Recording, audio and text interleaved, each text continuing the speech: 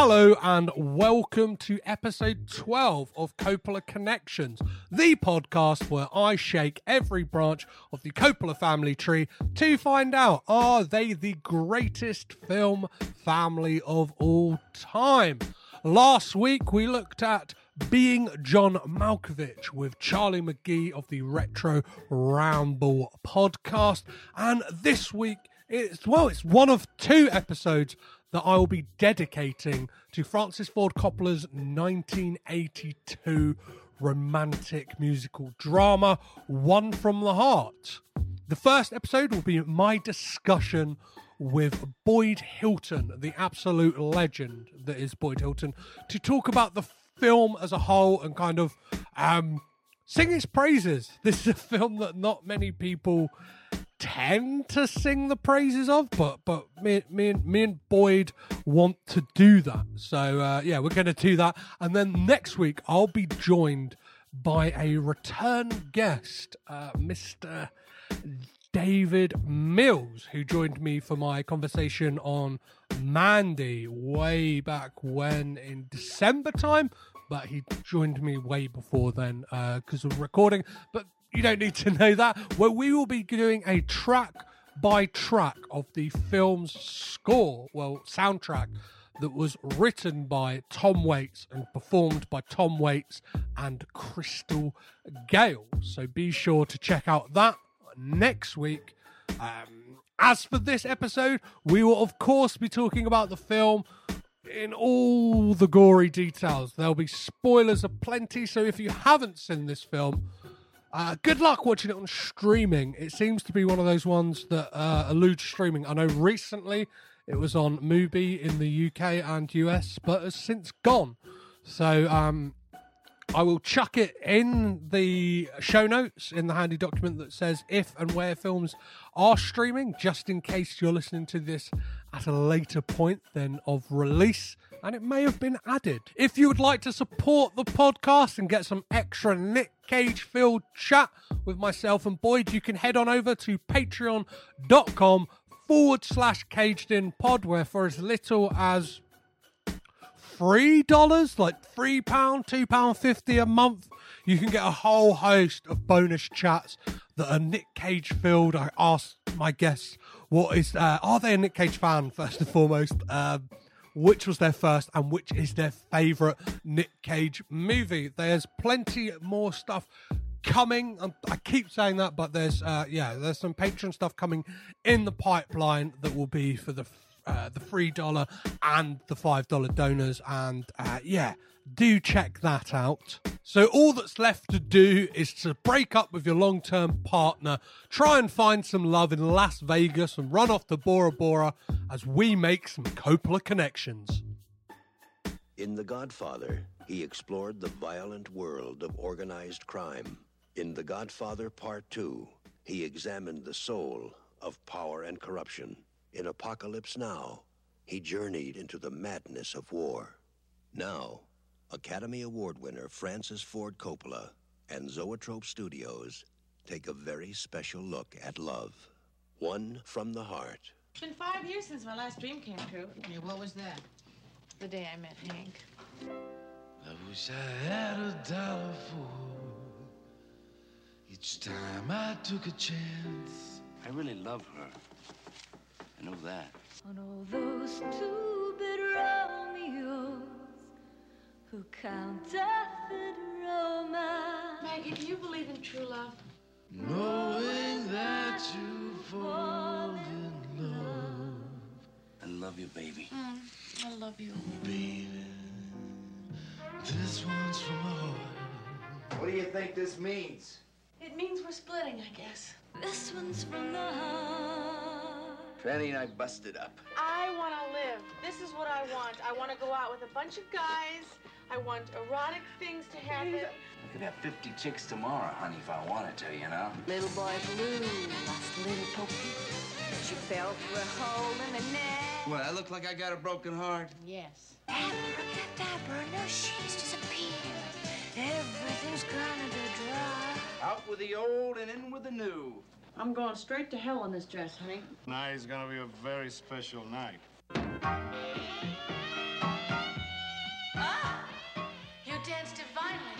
I know. Well, the truth is, you're a very lucky lady. I don't know. I think Franny's off with some Rudolph Vasilino-looking guy. I don't know.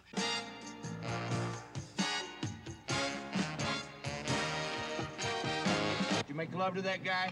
Of course I did.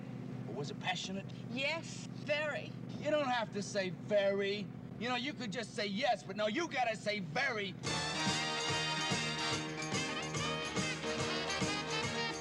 It's neon and glitter, Let's run away from Las Vegas.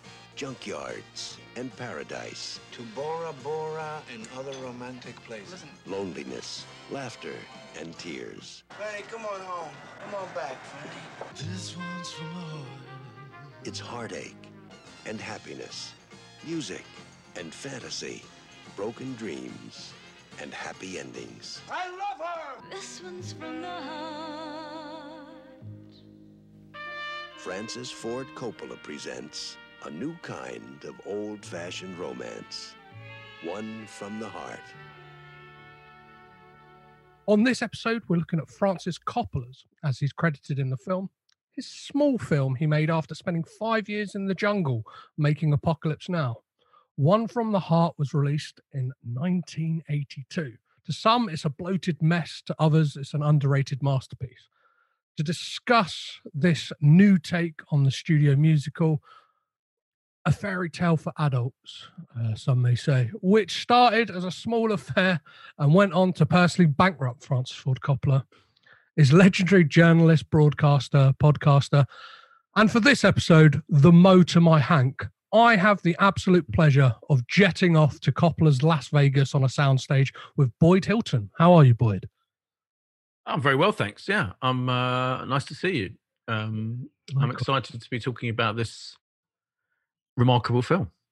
Amazing. Well, before we get into One from the Heart and we kind of really, get the lid off of it, when did you first become aware of the Coppola family as an entity, as I've been calling them? Because they kind of are this weird spider's web of a family.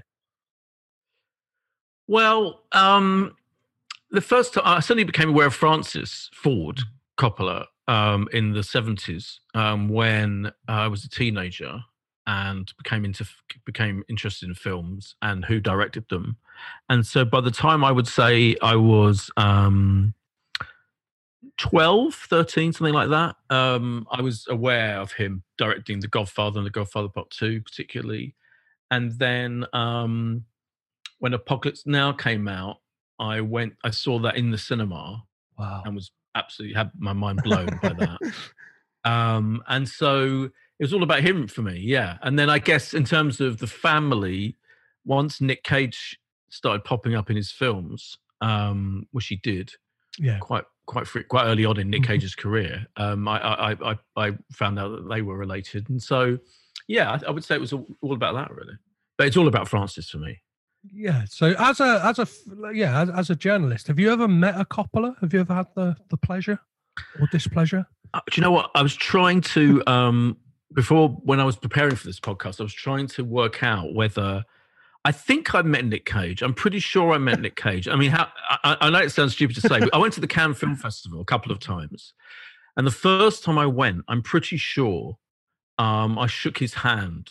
But because I got into they have this whole lavish kind of jury. The Cannes jury have this big lunch affair in Cannes. I was reporting on it for Richard and Judy, the Cannes Film Festival, for a week. It was a dream job. And my memory is that Nick Cage was there at this lavish jury lunch, and I was introduced to him, shook his hand. But that may be a dream. I was trying to check it. Was he there the year I went to Cannes? But I'm pretty sure I did. So I think that's my. But I certainly didn't converse with him more than saying hello, big fan, etc. Yeah, so I did a little preliminary Google with your name and Nicolas Cage's, and did you? It came up with BBC Radio 5 Live, and it would have been right. But I was getting excited. I was like, "Oh, Boyd's interviewed Nicolas Cage." It was on one of the episodes of you and it's a Boyd and Floyd episode. But then it was Colin Patterson. Was on the episode That's too. Annoying. And Right. yeah. So it was like 2012, and I got all excited. I was like, I'll listen to the episode, and I was like, it's bloody not Boyd doing the interview. That's brilliant. Yeah. Yeah. See, the year. I mean, that rings a bell. I remember not interviewing him for that. The year I went to Cannes, you see, was 2001, 2002. This is me trying to work it out now. And at that point, 2001, 2002, Nick Cage was in Captain Corelli's Mandolin. And I think, yeah, it must have been about that. And then Adaptation was the next year, 2002. I'm pretty sure he was there at Cannes. And yeah, so I'm sticking with that. That's my line. Amazing. I definitely met Woody Allen, and who's one of my heroes still. I'm sticking with him. Who else did I meet that year? Harrison Ford. I interviewed Harrison Ford. So it was an incredible experience being at Cannes for me. Yeah. Amazing. Well, yeah. I hope, like, from all the news we're hearing, or like the titters, that Nicolas Cage will be returning to Cannes with his new film Pig. Yeah. If you kind of read about it, it sounds like John Wick with a pig, but like sounds like it's going to be something. I mean, what more could you want? Yeah, exactly. So, what would have been the first? Oh, you kind of mentioned you saw Apocalypse Now in the cinema, but what would have been the first Francis Ford Coppola film you would have seen? The Godfather. I think I saw The Godfather on TV. When I must have been, I was really young. I mean, I was very precociously into films. I always tell the story that my dad took me to see Brian De Palma's Dressed to Kill, which is a massively inappropriate stalk and slash film, when I was 13. And I'm pretty sure I saw The Godfather about the same time. And then The Godfather Part 2, which of course, as everyone knows, is the superior sequel. So it was around then, 12, 13 years old. And they're pretty good, both of those. Yeah, that's, I think it's a similar, like, my dad didn't show it to me, but it's definitely like, it feels like a rites of passage, especially for like teenage boys to watch The Godfather, or it's kind of like The Godfather, Scarface, to like watch. Yeah, exactly. At a really young age. Yeah. So 100%. Let's talk about One from the Heart. This kind of, because I don't know, I'm a fan. Like when you suggested it, I was like, this is a massive blind spot for me. And I was just kind of like looked up the poster. I was like, wow, like you shouldn't judge a book by its cover, but I was like, if I am, that looks fucking fantastic. How have I never heard about this?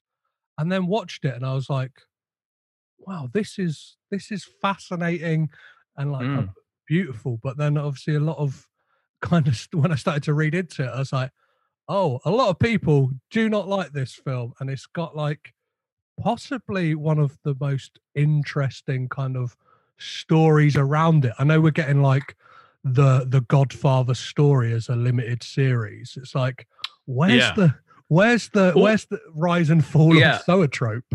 Well, I think I said when it was announced that The Godfather, that series you're talking about, which is coming along, isn't it, for the Paramount's streaming service? When that was announced, and of course there's a brilliant documentary, Heart of Darkness, about the filming of Apocalypse Now, directed by Francis's wife, Eleanor. There are these direct documentaries and dramas about the making of Francis Coppola's films. But for me, I want to see the One from the Heart one more than anything. That book still hasn't been written. I mean, honestly, for years, at the back of my mind, nagging away is, I want to write the book about the making of One from the Heart, because it's such a bizarre, unique, and interesting film. And it did, as you say, bankrupt him pretty much. It was a massive folly along the lines of legendary director follies like Ishtar and Heaven's Gate and 1941, Steven Spielberg's 1941. These unbelievably expensive, very self-indulgent films from the great maverick American directors, really. and it fits into that, but it's weirder than all of those. I think it's like makes less sense in a way than even 1941, which is another film I love. So I love Steven Spielberg's 1941 for similar reasons, probably to I love this. Very studio bound, artificial, spectacular kind of quality it's got to it. So it's it's such a unique story, and he invented lots of filmmaking. He invented, we'll get into it, I'm sure, but he invented this whole idea of a video of kind of pre-filming the thing on video while he was making it, while it was being filmed, and he edited it on this video thing that Sony made for him specifically.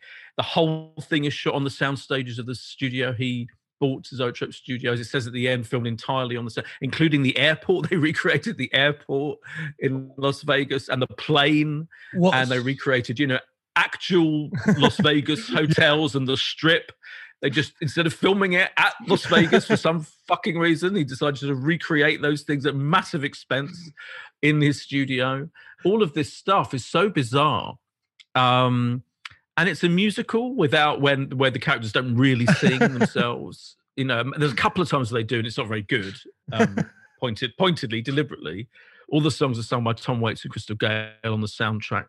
It's just bizarre. And it's a love story where, again, we'll get into the plot, and I use that in heavy quotes, where basically a couple get bored of each other, go off for a bit, and then get back together, kind of, but it's not really that. It's just kind of, that's it, really? That's it?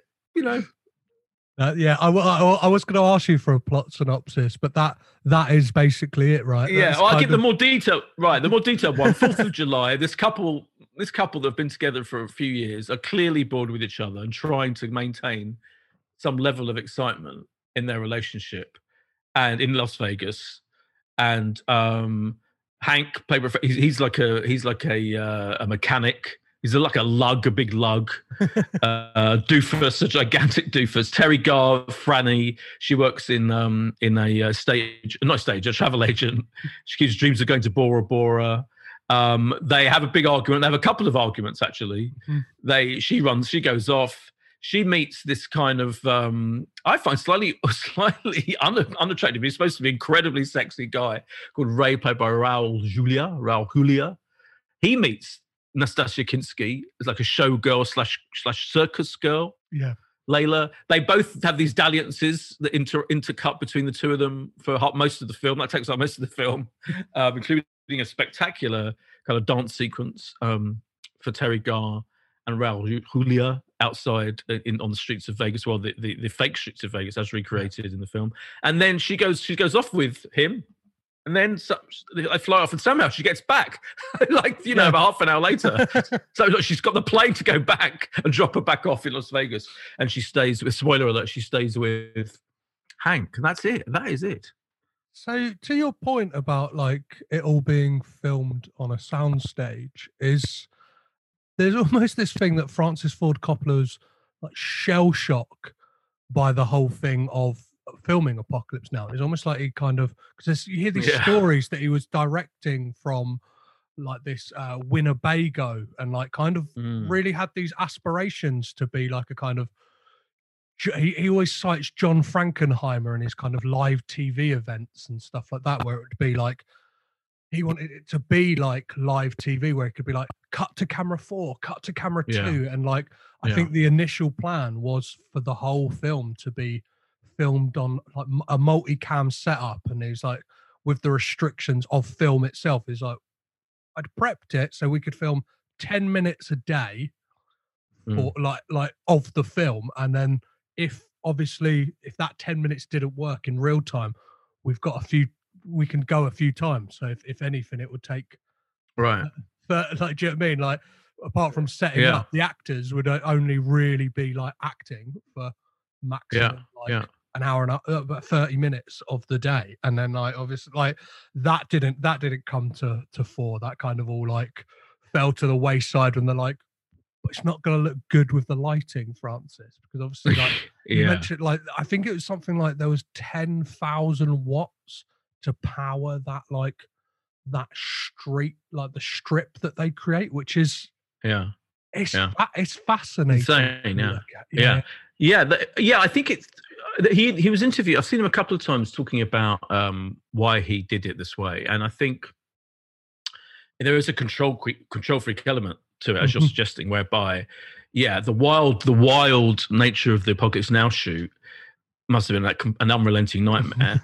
and so he thought, well, I'm going to do this stage set-bound musical where I'm in total control of every element of this production. You know, the whole thing's within these vast stages. You know, we don't have to worry about the weather. You know, I mean, there's a big, it rains in the climactic scene, the airport visit chase scene, such as it is. But yeah, he's in complete control, and down to that video village thing that he invented, really, which now is just normal. Now, you know, directors of major motion pictures, every set I've ever been on, pretty much is the director sits there in some kind of tent with a video monitor, you know, not really talking to any human beings.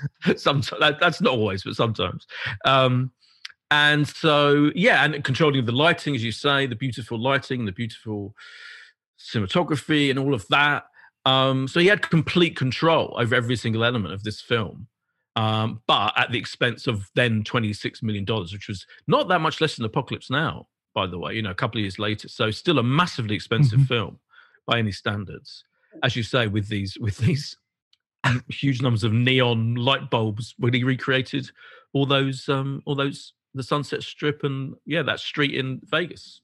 What I find great is Francis Ford Coppola has said that he wanted to make something small after Apocalypse Now, and he was like, right, he worried like the finances he'd put on the line for Apocalypse Now. He's like, we'll do something small, like $2 million, and we can kind of recoup any losses we got from Apocalypse Now or anything like that. Obviously, Apocalypse Now became a massive hit, and then it was One from the Heart that snowballed, rolled and rolled and rolled. The budget went out of control, and it took Francis Ford Coppola 7 films to pay off his debt that he had obviously like losing Zoetrope and kind of like the folly. I actually don't think he ever recovered. I don't think he recovered because he did go on to make, you know, he made quite a few films, and a lot of them were pretty good. You know, I love Rumblefish, for example,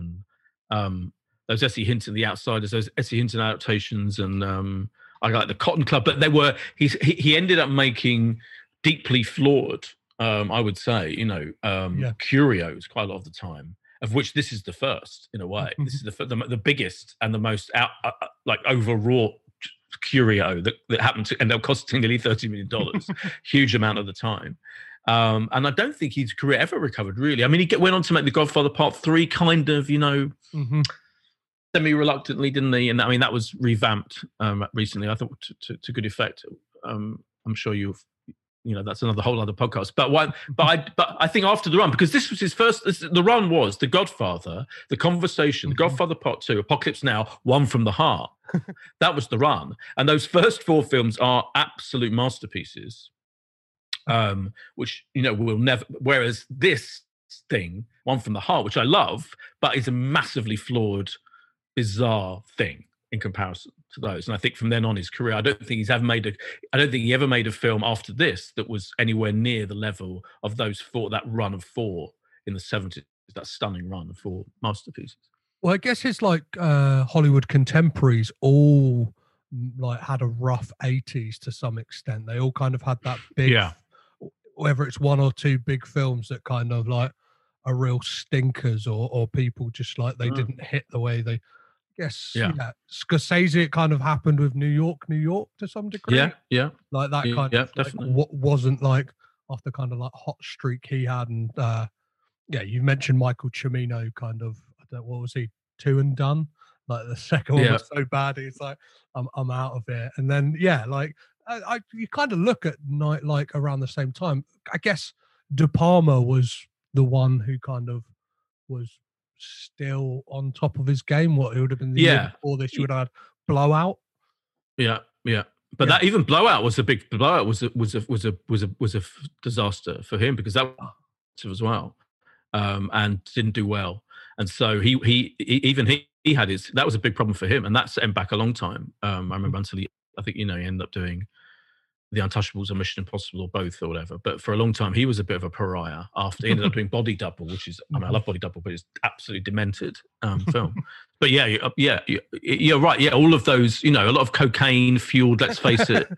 And I don't think Coppola did much cocaine, or if any. In fact, I don't think he's a real cokehead, unlike, most of those other maverick 70s American directors.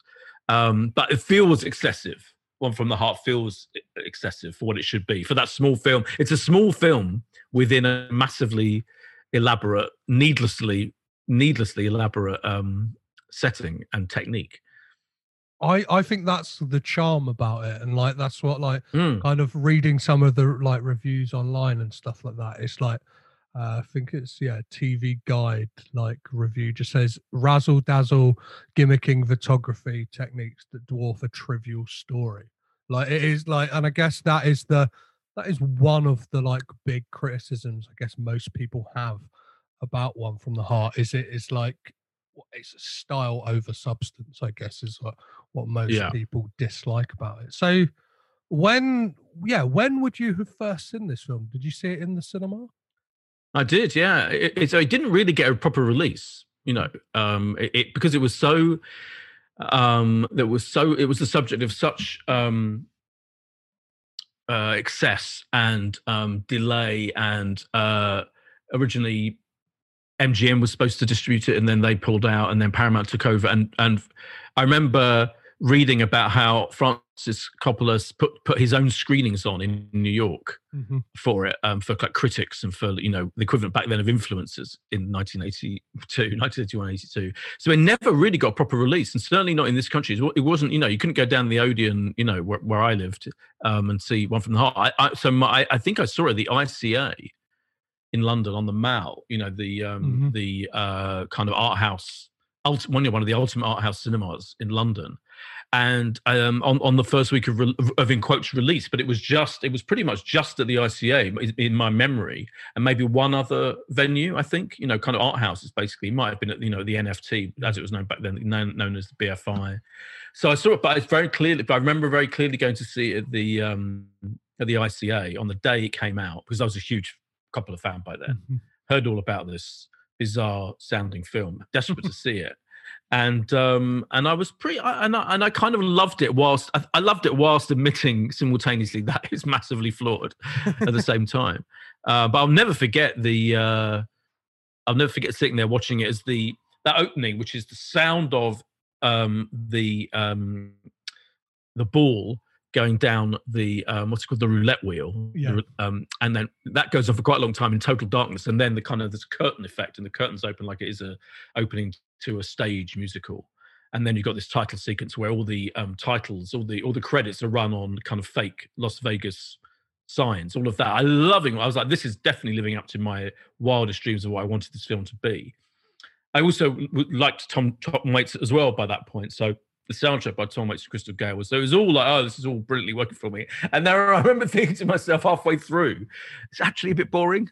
If I'm brutally honest, it gets quite boring in the middle. It gets kind of bogged down, in these. And I mean, the flaws are myriad, but I remember being very. He's not great, Frederick Forrest. No. He's one of Francis Coppola's favorite actors. He's in Apocalypse Now. He's in practically, in that period he was in all his films, I think, more or less. But he's not really a leading man, I don't think. I think that's one of the problems with the film. He's kind of he's like a schlub, which is just the idea. But imagine someone else imagine Nick Cage in this film. In fact, seriously, I mean, Nick Cage's charisma could drive the schlubbiness to a different level, whereas Frederick Forrest just kind of not quite got what you need for a leading man. Anyway, but to the question, that's a long-winded answer to your question. I saw in the cinema I'm pretty sure on the day it came out in this country. Yeah, I'm pretty sure. See, I kind of hope one day that this gets because obviously you must see it, films kind of get these weird reappraisals years later and stuff like that, and I kind of because one of the things I googled when doing research for this was has Damien Chazelle said anything about this film? And there's nothing. Like, there's even like, I think it was LA Times, he kind of listed 3 films that were like inspirations for La La Land. But I was like, oh, the fingerprints of One from the Heart are just kind of all over that film. Yeah. Like, especially because let's kind of talk about that you mentioned in your synopsis, that dance sequence, which for me is like, it's so good, but like I think that is like, because the lull comes after that, right? And it's that thing of like, that is such a high note that it's like the film kind of runs out of steam a bit after that for some 100% weird reason. Yeah, and it just keeps. Oh, totally. Yeah, you're left wanting more, right? Of that, just kind of like the razzle dazzle. Yeah, like the kind of. Right. Yeah, you got this massive. Yeah, exactly. You got this massive dance sequence, where Terry Gar's given it some, and there's cars. She's hanging onto cars, isn't she, and all of that. And they've got hundreds of extras. It's a whole big number. And then she kind of goes back to his place and sleeps with him.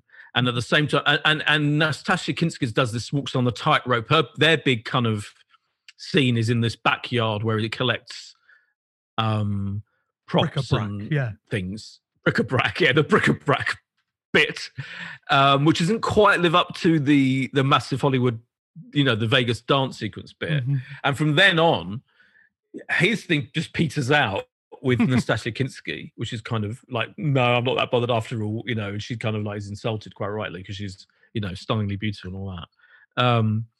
And then, Terry Gar kind of sleeps with the guy, and then, and it absolutely peters out at that point. And it tonally gets really weird because on the like morning after the night before, Frederick Forrest's character Hank, like all of a sudden, like he's in like a screwball comedy, because when he's like trying to call up Mo, like Harry Dean Stanton's character, he's like standing on a broom and it's hitting him in the head, and like he's like I know, slinking around that motel and like trying to. Well, then he grabs Terry Gar and carries her off in a grotesquely dated sequence. Yeah, you're right. Yeah, I mean, the tone of the film is really weird because it was originally supposed to be a romantic comedy, as I understand it, and it ends up being a romantic comedy musical without the comedy. And it's like they resisted jokes very, very deliberately and tried to make it kind of weirdly. It's like a weird mix of kind of realism in a way, because the way that they argue and fight is kind of banal, but authentic, like how couples do fight, really. And yet you've got the glamour and the excess of Vegas on top of all that, and the neon and the lighting, the beautiful settings and all of that. So it's kind of a weird, the whole thing is tonally weird because it's very down to earth. The two characters are very down to earth and quite basic, to use that current term, but they're in the middle of this vast, elaborate, lavish musical. And it's a romantic comedy with, as I say, but there are almost no jokes, and if there are jokes, they're very thrown away. And it's almost like the dialogue is de-heightened. It's almost like it's almost like they didn't want the dialogue to be too snappy, and so it's like one of those classic Hollywood musicals with the elements, the kind of key elements removed. Particularly the dialogue, because you think those films, brilliant Singing in the Rain, and one of the greatest films of all time. If you watch that film, it's brilliantly written. The scripts are brilliant of that film. It's not just the song and dance numbers that are incredible. The dialogue has a real snap to it, and the same goes to most of those classic Hollywood musicals. But this one is very prosaic. The dialogue is quite banal. Again, one of the odd, but I can only imagine deliberate things about the film. I think, at one point his character Hank starts talking about everything's fake in America. And you think, oh, that's the point of the film, right? That's the point, that's the message. Everything's fake, and these two characters are in the middle of a very banal relationship, and the only way they can kind of keep it exciting in their heads is to almost turn it into their own lavish fantasy musical. But actually that's about all there is to say about it. And if their relationship is meant to be somehow, and the way they regard it as a reflection of of America, of glossy fake America, then fine, but it doesn't really work. I don't think it really works. It doesn't really come together. one of the things that Francis Ford Coppola said that was a massive influence on this was kabuki theatre. So like when he was filming Apocalypse Now, it's going through Japan. And he said like the way that kabuki theatre works in that every element works together, and whatever like the strength of that element is, whether it's like, we'll take the film for example, if it's the music, then let the music tell the story. If it's the set, let the set tell the story. If it's dance, whatever like is the strength of that to progress the story. But where this kind of falls down, like, and you're saying about like old like classic Hollywood musicals, is when the songs come in, and myself, I'm also a Tom Waits fan. It's that thing of like, if that's to like narratively push the story forward, it would be great if you could like understand what Tom Waits is saying, because instead you've got like, like, do you know what I mean? It's a bit like, and then some of the songs he has got, like when you start to really like pick out the lyrics, you're like, well, this is a bit on the nose. Do you know what I mean? I think it's of course. There's the song. There's no way around that. Yeah, there's no way around the on the nose thing, is there? Because if you're going to ask the songs, the soundtrack to tell the story, then it's going to be literally this. Yeah, I mean, it's weird, and it's kind of odd to have Tom Waits, because Tom Waits, I mean, you're right. There is the mumbling, husky mumbling, and I often wonder why Frederick Forrest kind of seems to speak like Tom Waits sings, and I wondered often why maybe that's why he chose him to be the lead, because it kind of works quite well. He sounds like Tom Waits, really, and it's almost like if he's going to sing, you'd want him to sing like Tom Waits. So I can see what's going on there. But you're right, the soundtrack is brilliant, and I love it. I love those songs; they're incredible, but they are very, very on the nose. I was trying to think of the names of the songs. Yeah, it's particularly later on, isn't it? Old Boyfriends, I Beg Your Pardon, Little Boy Blue, which is literally like blue. It's steeped in blue neon lighting. Take Me Home, when she arrives at the end, the most on the button one of all, when she literally is saying, "Take me home." You know, I've rejected Raul Julia and going to Bora Bora, and I'm going to stick with you in this Vegas shithole. I think that there's a lyric when he's in the airport and like Franny's gone away, and it's like the lyric is something to the extent of like, "And there's a man from South America who's taken your girl. How does that make you feel?" And it's like, we get it. Like visually, you can tell he is pissed off that Raul has taken his girl. It's like you don't need Tom Waits then crooning as well to be like, absolutely. What are the cast wise? You're saying like Frederick Forrest falls down. Are there any standouts in the cast for you? Well, I think Terry Garr's, but I love Terry Garr. So I think I love Terry Garr was the 70s for me, in terms of the female leads. And, when you talk about Close Encounters of the Third Kind, which is my favorite films of all time. The Goodbye Girl, have you ever seen The Goodbye Girl, which is a Neil Simon comedy she did, also with Richard Dreyfuss. Richard Dreyfuss and her together, he could have done that. He could have done this film. It would have been different. It would have been more comedic, because Richard Dreyfuss is so naturally funny, but it would have been better. I guarantee you. That was my strong feeling about it. This film would have been magnitude better with someone like Richard Dreyfuss in that role, apart from Frederick Forrest. Frederick Forrest. That would have been interesting casting. Frederick Forsyth, the author of spy thrillers. But Terry Garr is phenomenal, and I think she's so she's kind of oozing enthusiasm and and kind of misery when she's stuck with this lunk, this annoying, boring man who is, has very few redeeming features.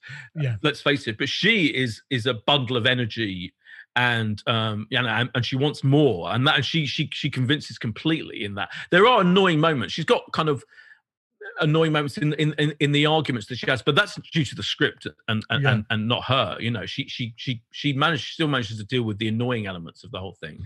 But I think she's great. I love her. I think she's absolutely phenomenal. I have to say, casting wise, it's interesting. I mean, I have to underline, I do love this film in many, many ways, but it's almost despite all of these things. It's like when you love something, even though it's this. I'm not a huge fan of Raul Julia either. He's supposed to be this stunningly good looking, right? Everyone's swooning over him.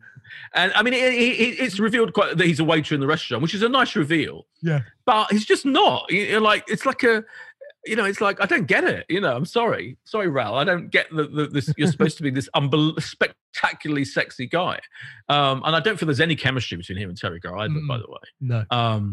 So that doesn't work. Nastasia Kinski was an absolute. She was like, she at that moment in time, she was a hugely sought after, of beauty in quotes. But she can't really act.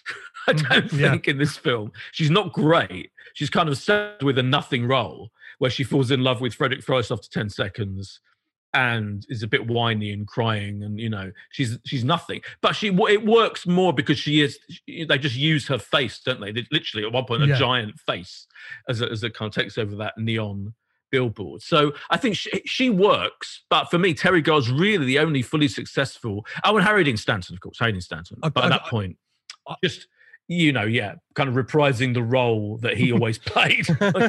I mean, I love him, God love him, but Harry Dean Stanton pops up as Harry Dean Stanton, and he's fun. He's fun.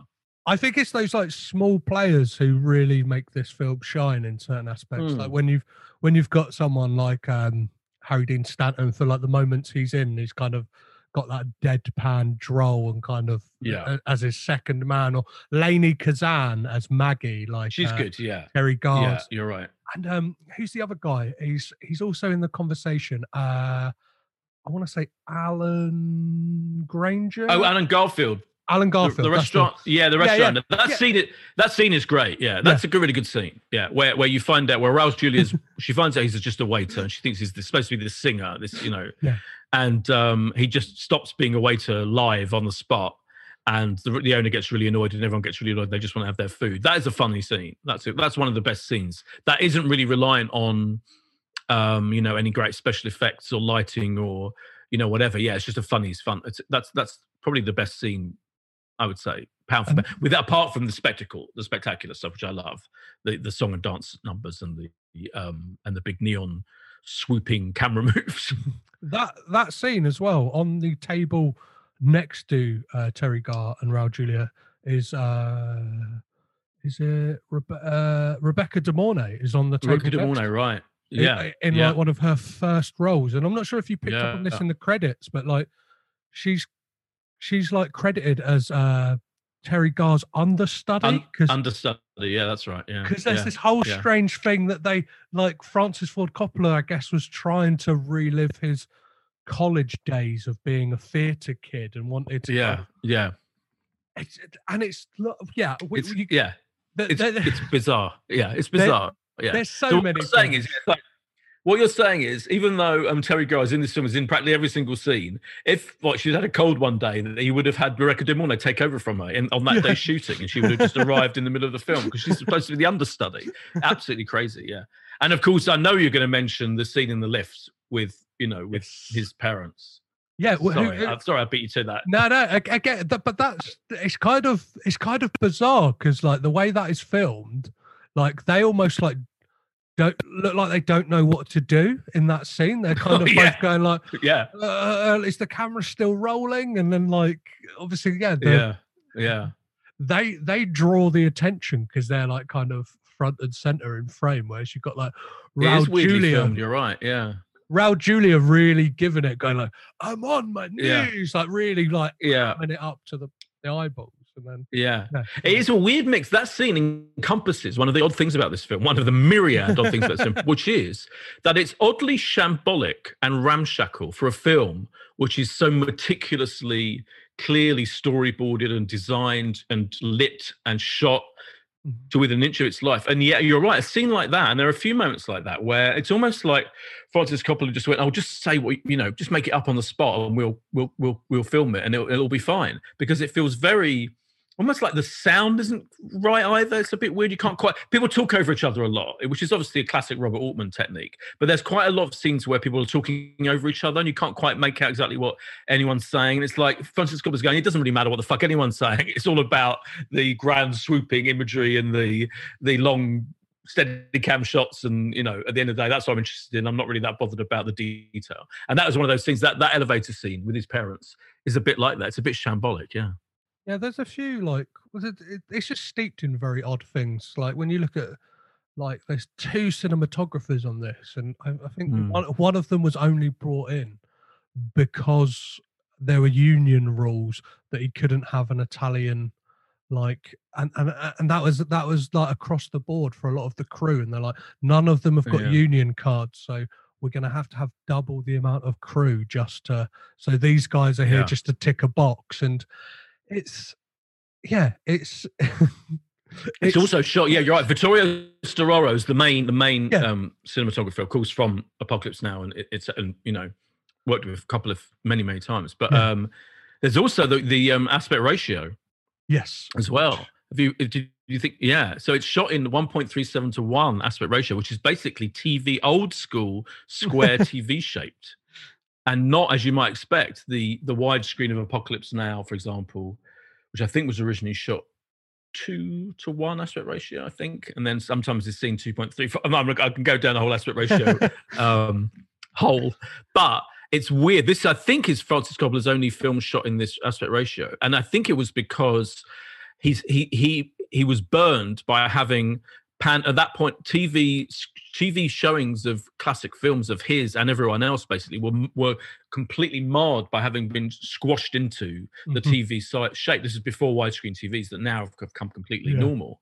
Back then, so they would pan and scan, classic films to fit them into the shape of the TV square. So he thought, I'm not having that. The only way to defeat that is to literally direct One from the Heart, this huge big film, and keep it into the square shape to start with. But it is odd now. So now you watch it now, and it's in a square in the middle. And actually, funny enough, that aspect ratio is going back into fashion a lot more now, with people doing squarer, more, I guess, feeling it more intense. I guess Zack Snyder's Justice League, he made in that same shape, that squarer shape. Or the Lighthouse and Grand Budapest Hotel drifts into it. And it is, and I think it comes down to that fact that he said he was trying to experiment with mixing TV, theatre, and film, which and it is one of those things. I know it's a hard sell for a lot of people, because it's like one of those films that once you do some background reading and research into it as well, and then watch it again, even though I was kind of taken with it the first time, the more I read about it, the more I'm weirdly impressed by the film, because it's despite all this stuff, and it was the studio was literally crumbling and crumbled before the film even came out. So it's it was day one. Yeah, it's got this weird charm, and like you said, despite all of the odd things in it, and bad decisions that were made, and clunky script stuff, and I think you look behind the camera and on set, this uncredited consultant on this film is Gene Kelly for the choreography, and it's wow. Well, I think they had an argument, didn't they? About because Gene Kelly had a vision of the big dance sequence, and Francis Coppola just ignored his advice. So I think that's pretty impressive, to bring in Gene Kelly and then ignore him. I think is classic 70s maverick film director technique. Yeah. So I found a amazing very short documentary. It's 28 minutes long, called The Dream Factory, which is all about you said you said earlier you'd love to see a documentary. It's only 28 minutes, but there's a documentary about the kind of filming about this kind of a bit is that on the DVD release? I found it on YouTube. It's literally a month on YouTube. On YouTube. Okay. Yeah, it's called The Dream Factory. Okay. And there is a moment in that, and it goes into the kind of Zoetrope Studios thing, and what was going on around this. I think it was 23 sound stages, and wow. As we've said, this was supposed to be a small film. By the end of it, there was sets on all 23 sound stages. Francis Ford Coppola had kind of fallen in love with this high school across the street and had like 300 kids just kind of like coming over to like see how like the magic of the movies and stuff like that. And he had these like grand plans of, we will have a 4-day week, and apparently every Friday night there's like footage of the parties they used to have, and it would be like like it was like a who's who of kind of Hollywood was there. Yeah. There were people on stilts, like, and they would go they would kind of have the party on whatever like soundstage they were filming on that day. So like to that point of like there needs to be like a kind of dramatization of this period. Yeah, God, yeah, that's amazing. Yeah, I guess there's probably a lot of tales that, for libelous reasons, that people can't tell. Yeah, and if they could, it will have to be like a considerable amount of time passed once everybody's like kick the bucket. Oh, completely. Yeah. So, maybe I was being too kind when I said there wasn't much any cocaine going on. You could. I'm not making any specific allegations. I'm just saying there might have been some. Certainly not with the school kids, but there may have been consumption at those. Well, who knows? I think what's like. I don't think Francis Ford Coppola has, because obviously like one of the books I've read whilst doing this is Easy Riders, Raging Bulls, kind of pick that up again. Yeah. And like that is a very like scandalous book. And like there is no mention of Francis Ford Coppola doing cocaine. Oh, right, good. That's what I thought. I read the same. That's where I read the same book, and I think that's where I'm getting my my opinion from there when it comes to that. Yeah. Where a lot of that book is very like, we're gonna salt and pepper it a bit here and there, like add a bit onto stories. Like you would have thought they would have mentioned Francis Ford Coppola doing some nose toots. So I guess what are you like, are there big bugbears with this film, and like how do you think it stands up today looking at it? I think I've probably covered quite a few bugbears, but I would say, it is massive. I mean, again, to repeat myself, massively flawed. Casting wise, dialogue wise, particularly, it could have done with. I was funny because the guy he wrote it with, I was looking this up today. So it was written by Francis Coppola and Armin Bernstein, and Armin Bernstein's CV as writer is Thank God It's Friday in 1978, which was like a disco comedy. One from the Heart, Windy City, which is neither here nor there. Cross My Heart, films involving the word heart, with Martin Short and Annette O'Toole, which I remember being terrible. The Hurricane, which was a decent film about hurricane cars. I mean, I'm just saying his career isn't exactly golden. And I don't think... I think the dialogue and the script is one of the weakest elements of the whole film. The datedness, it's interesting because almost because Francis Coppola was inventing a new way of filmmaking as this film was happening, it does feel very dated, because you sit there and you think, I think if I showed this to, a teenager who just watched a Zack Snyder film. In fact, Zack Snyder's newest film is, of course, Army of the Dead on Netflix, which is a Las Vegas set zombie spectacular.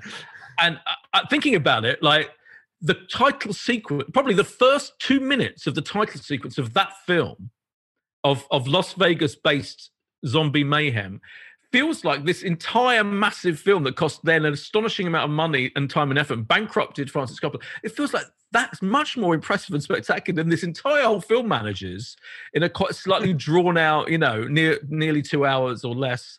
Do you know what I mean? It's like everything he was trying to do, you can now do in about a minute. Yeah.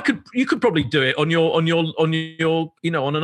and a bit of editing and software. It's so it now feels quite basic. But back then it felt incredible. Like I remember being bowled over by, Nastasia Kinski's face is in that little huge big neon sign, and they intercut without editing between one character and another, just using lighting and effects, basically seamless effects. And I remember thinking, all these long tracking shots of Terry Gard just walking through this fake Vegas set is wonderful. But now you're like, what the fuck is the point? You could literally destroy Vegas in a minute in a Zack Snyder film, and it's a complete waste of time. So I think from that point of view, it's really dated, almost like more dated than a lot of films from this era, and probably more dated than pretty much every other Francis Coppola film. Way more dated, than The Godfather and those films use classic film-taking techniques. It's almost because of the ambition of this film and that kind of artificial quality it's got. It does feel really, really badly dated, I think. So, yeah, that's my answer. I think because they never got to kind of realize the Zoetrope Studios repertory theatre, kind of churning out to want of a better phrase, these kind of stories year on year out, that they never got to build on it. So this is it is very much a curio, and no, I don't think any other film really looks like it. Obviously, it uses it uses other techniques. Obviously, you can go way back to the 40s and 50s and see films on all on sound stages. And I know that Francis Ford Coppola would have dipped his toe in that with Finian's Rainbow in the 60s. One of the I can't last, stand that either. Yeah, one of the last attempts at a Warner Brothers musical or whatever. And it's I can only imagine how I don't know, the parallel universe would be living in if he had actually gone, you know what, we're actually gonna make this a musical. Do you know what I mean? Get people in who can, because it is that thing that it's really walking that tightrope of all of these ideas and doesn't quite nail it. And I think the moments that shine, as I mentioned before, are the kind of big song and dance numbers, even though even Natasha Kinski gets that one song, she's not particularly good at singing either. No, exactly. I agree. I think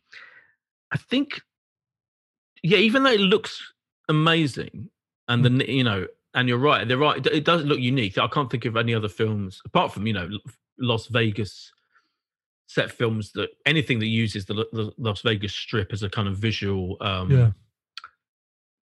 as a strong visual iconic look is going to be reminiscent. But this is so bathed in it, and literally every single shot is pretty much neon bathed, and all the way that the color scheme of it is astonishing. But even that is dated. Even that feels dated, I think. I've seen, and that aspect ratio. Go on. I was going to say I've seen people post out of context stills from this film on Twitter, and then kind of reading the comments of I guess there is this. Yeah, it is a curio, because people go what the fuck is that? And I'm you mentioned it, that thing of Natasha Kinski's face, really massive. Yeah, that's it. Yeah. Or and the shot of Terry God just walking down the street with the neon reflected in the puddles, the water puddles is an iconic shot. But maybe I'm being slightly too harsh on the dated thing. But I think it's a bit of a shock to the system. Obviously, I watched it again, and way more than the Apocalypse Nows and the Godfathers. It does feel dated. The way it's made, and the way it's.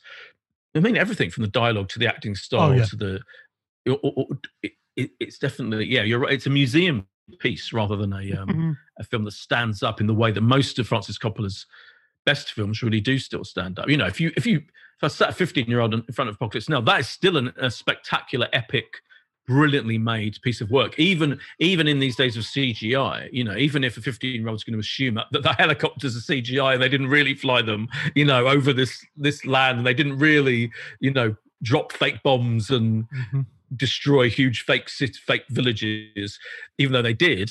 I think they'd be amazed by the spectacle of Apocalypse Now, whereas I think they'd find this weird, this is just a weird film, and that's again why I love it, the weirdness.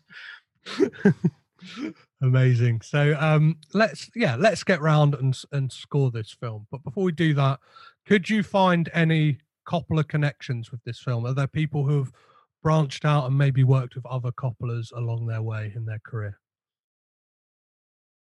Well, I mean, there's so many Coppolas in it. I mean, there's his parents are in it.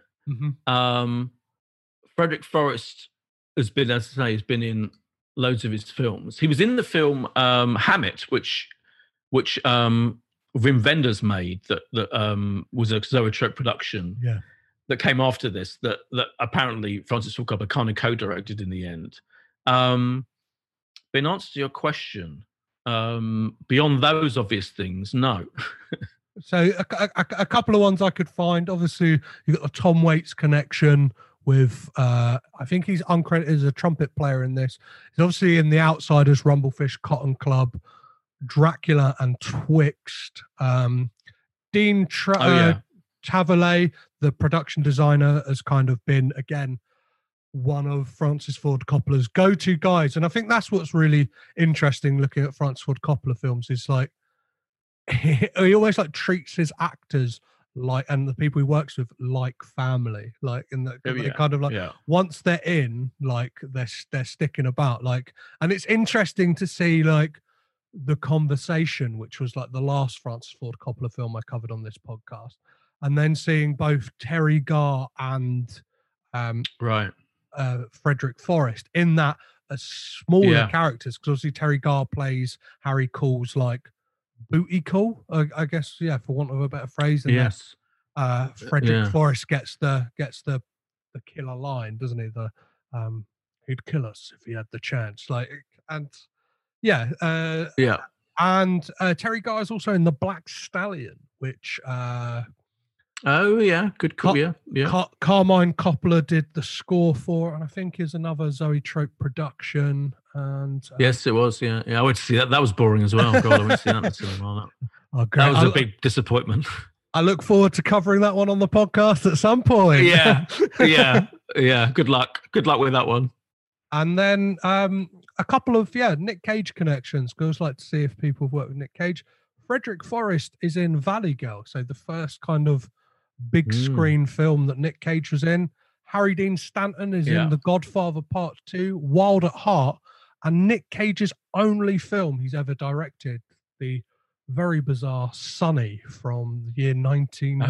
Oh, yes. Kind of, what is it? American Gigolo for a new generation. Yeah. So, as the Coppolas are a family who love their wine, they produce it. What would you find to be the perfect wine pairing for this film, Boyd? Well, I think it's got to be champagne, really. It's got to be a bubbly thing, you know. So, it's got to be a lavish champagne, I think. Has it got better with age, or do you think it's kind of it's gone on the turn? I think it's maintained its fizziness. I would say that. So it hasn't gone on the turn. I don't think it's got better with age, but it's fine. It's still like, it's full of fizz and vim and vigor and life, but it's not like a completely indelible, legendary champagne. It's like a kind of, it's a delight, but not one you'd like cherish for, I don't know. Yeah, I'm getting too deep into that, but it's absolutely fine. Perfect. And how much are you paying for this wine? Are you getting on your tiptoes to go to the high shelf, or are you? I think medium to high shelf. Yeah, I think it's a good, 25, 30 quid, I would say, a bottle. Yeah. Perfect. So, as I always ask, would you recommend people check out this film if they haven't already, and obviously haven't ruined it for themselves by listening to all these spoilers? Yeah, I would, with the massive caveat that it is a museum piece. I would say, think of it as, don't think of it as this is an absolute cast iron classic that you're going to love every minute of, and you're going to worship the day you heard about it, and thank God to this podcast for bringing it to your attention. Instead, it's like going to a museum and seeing something odd and kind of unique and bold and daring and weird and not entirely successful and quite heavily dated, but lovable, essentially lovable, I think. Yeah.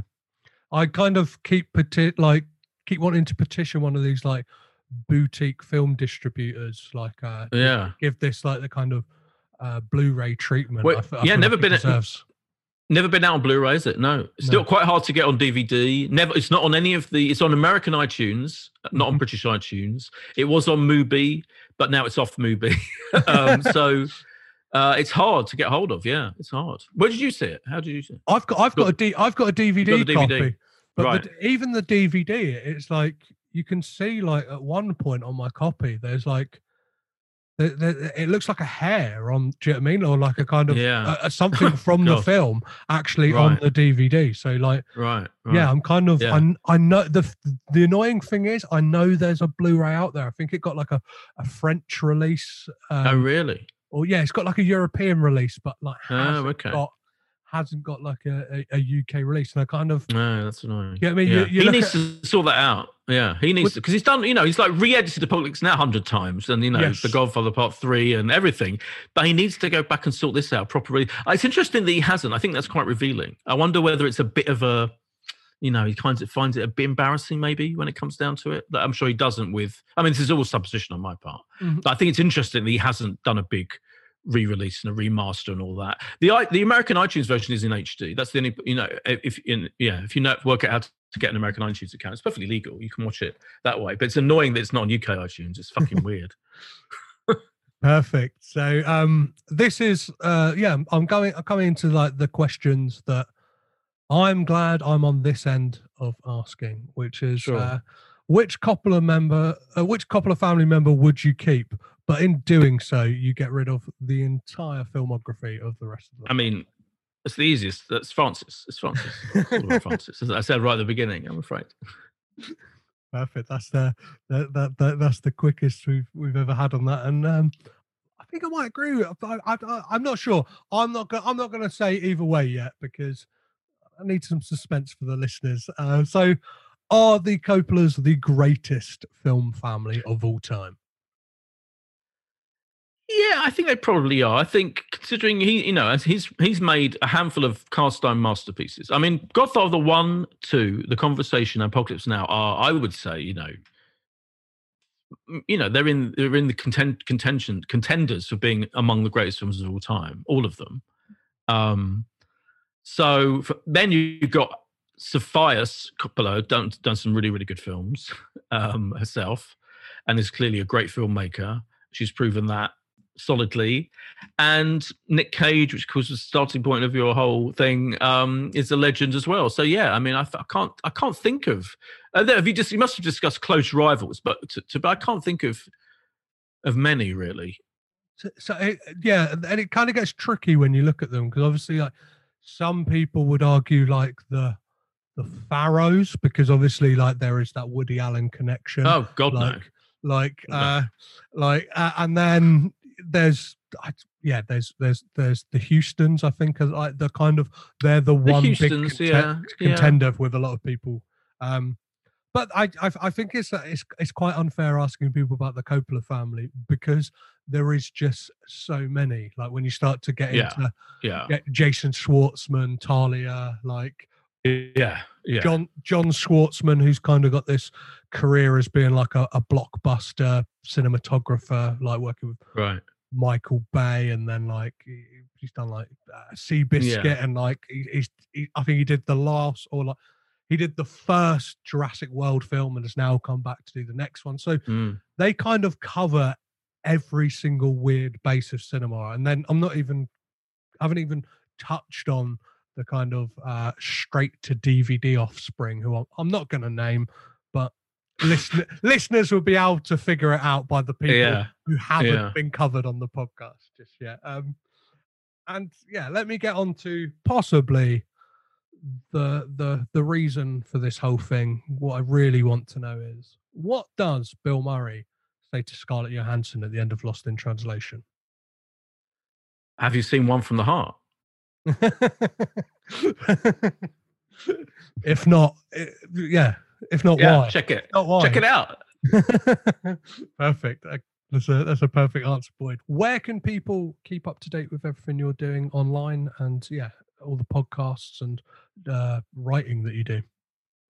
It's my name, at Boyd Hilton, on Twitter and Instagram, and I'm on the Pilot TV podcast every week. It comes out on a Monday, which if you want to know what good TV to watch, we'll be waiting with high anticipation for the Nick Cage Lion King series whenever that happens. And I'm in Heat Magazine every week, 199, your local newsagent, out every Tuesday. And I'm the contributing editor to Empire Magazine. Amazing. So I have something in Empire every month. Yeah, pretty much every month. I've got a lot in the next issue actually. Yeah, so that's enough, isn't it? and Arsenal, Footballistic Arsenal is my Arsenal podcast, but we're in the closed season now. So we unlike there are about 50,000 Arsenal podcasts. We only broadcast during the season. Yeah. Well, thank you very much for as I said, taking a trip over to Francis Ford Coppola's Vegas set and making some Coppola connections with me. Absolutely. Thanks for having me. Cheers.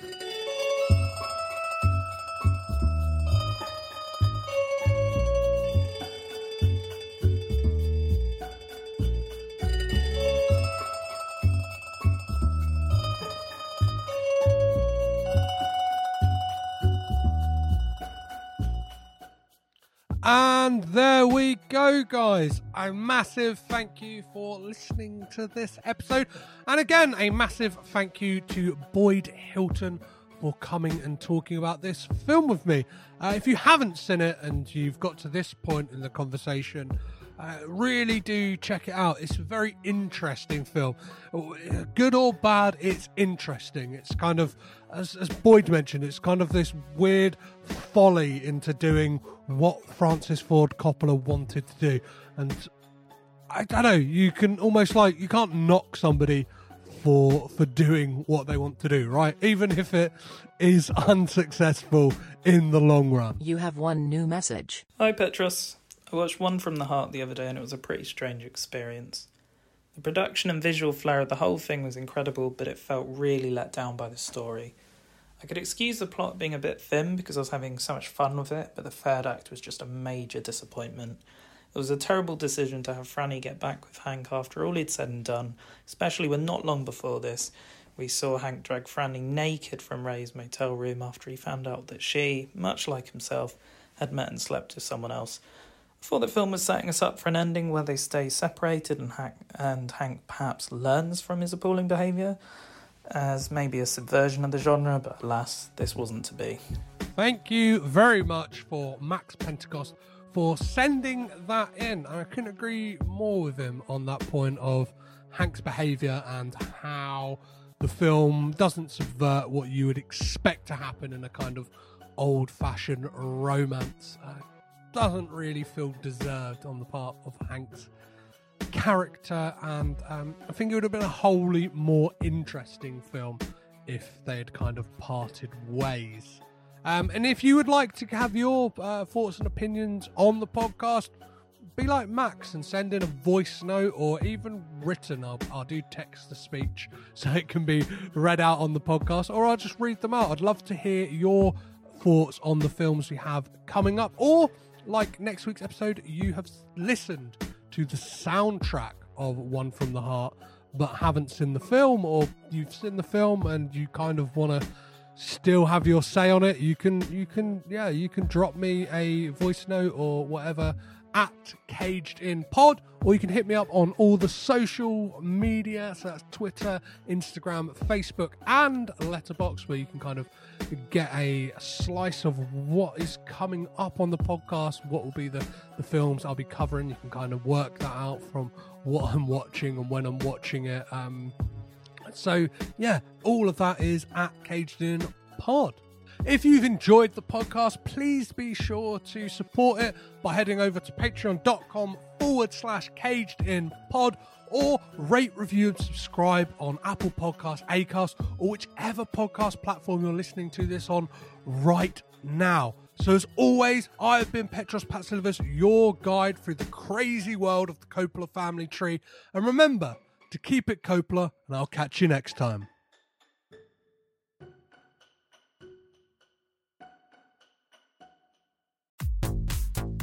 This podcast is presented by the Breadcrumbs Collective, home of the Pod Charles Cinecast, Caged In Coppola Connections, A Drooptown Limerick, Maine, Franchised, and many more to come.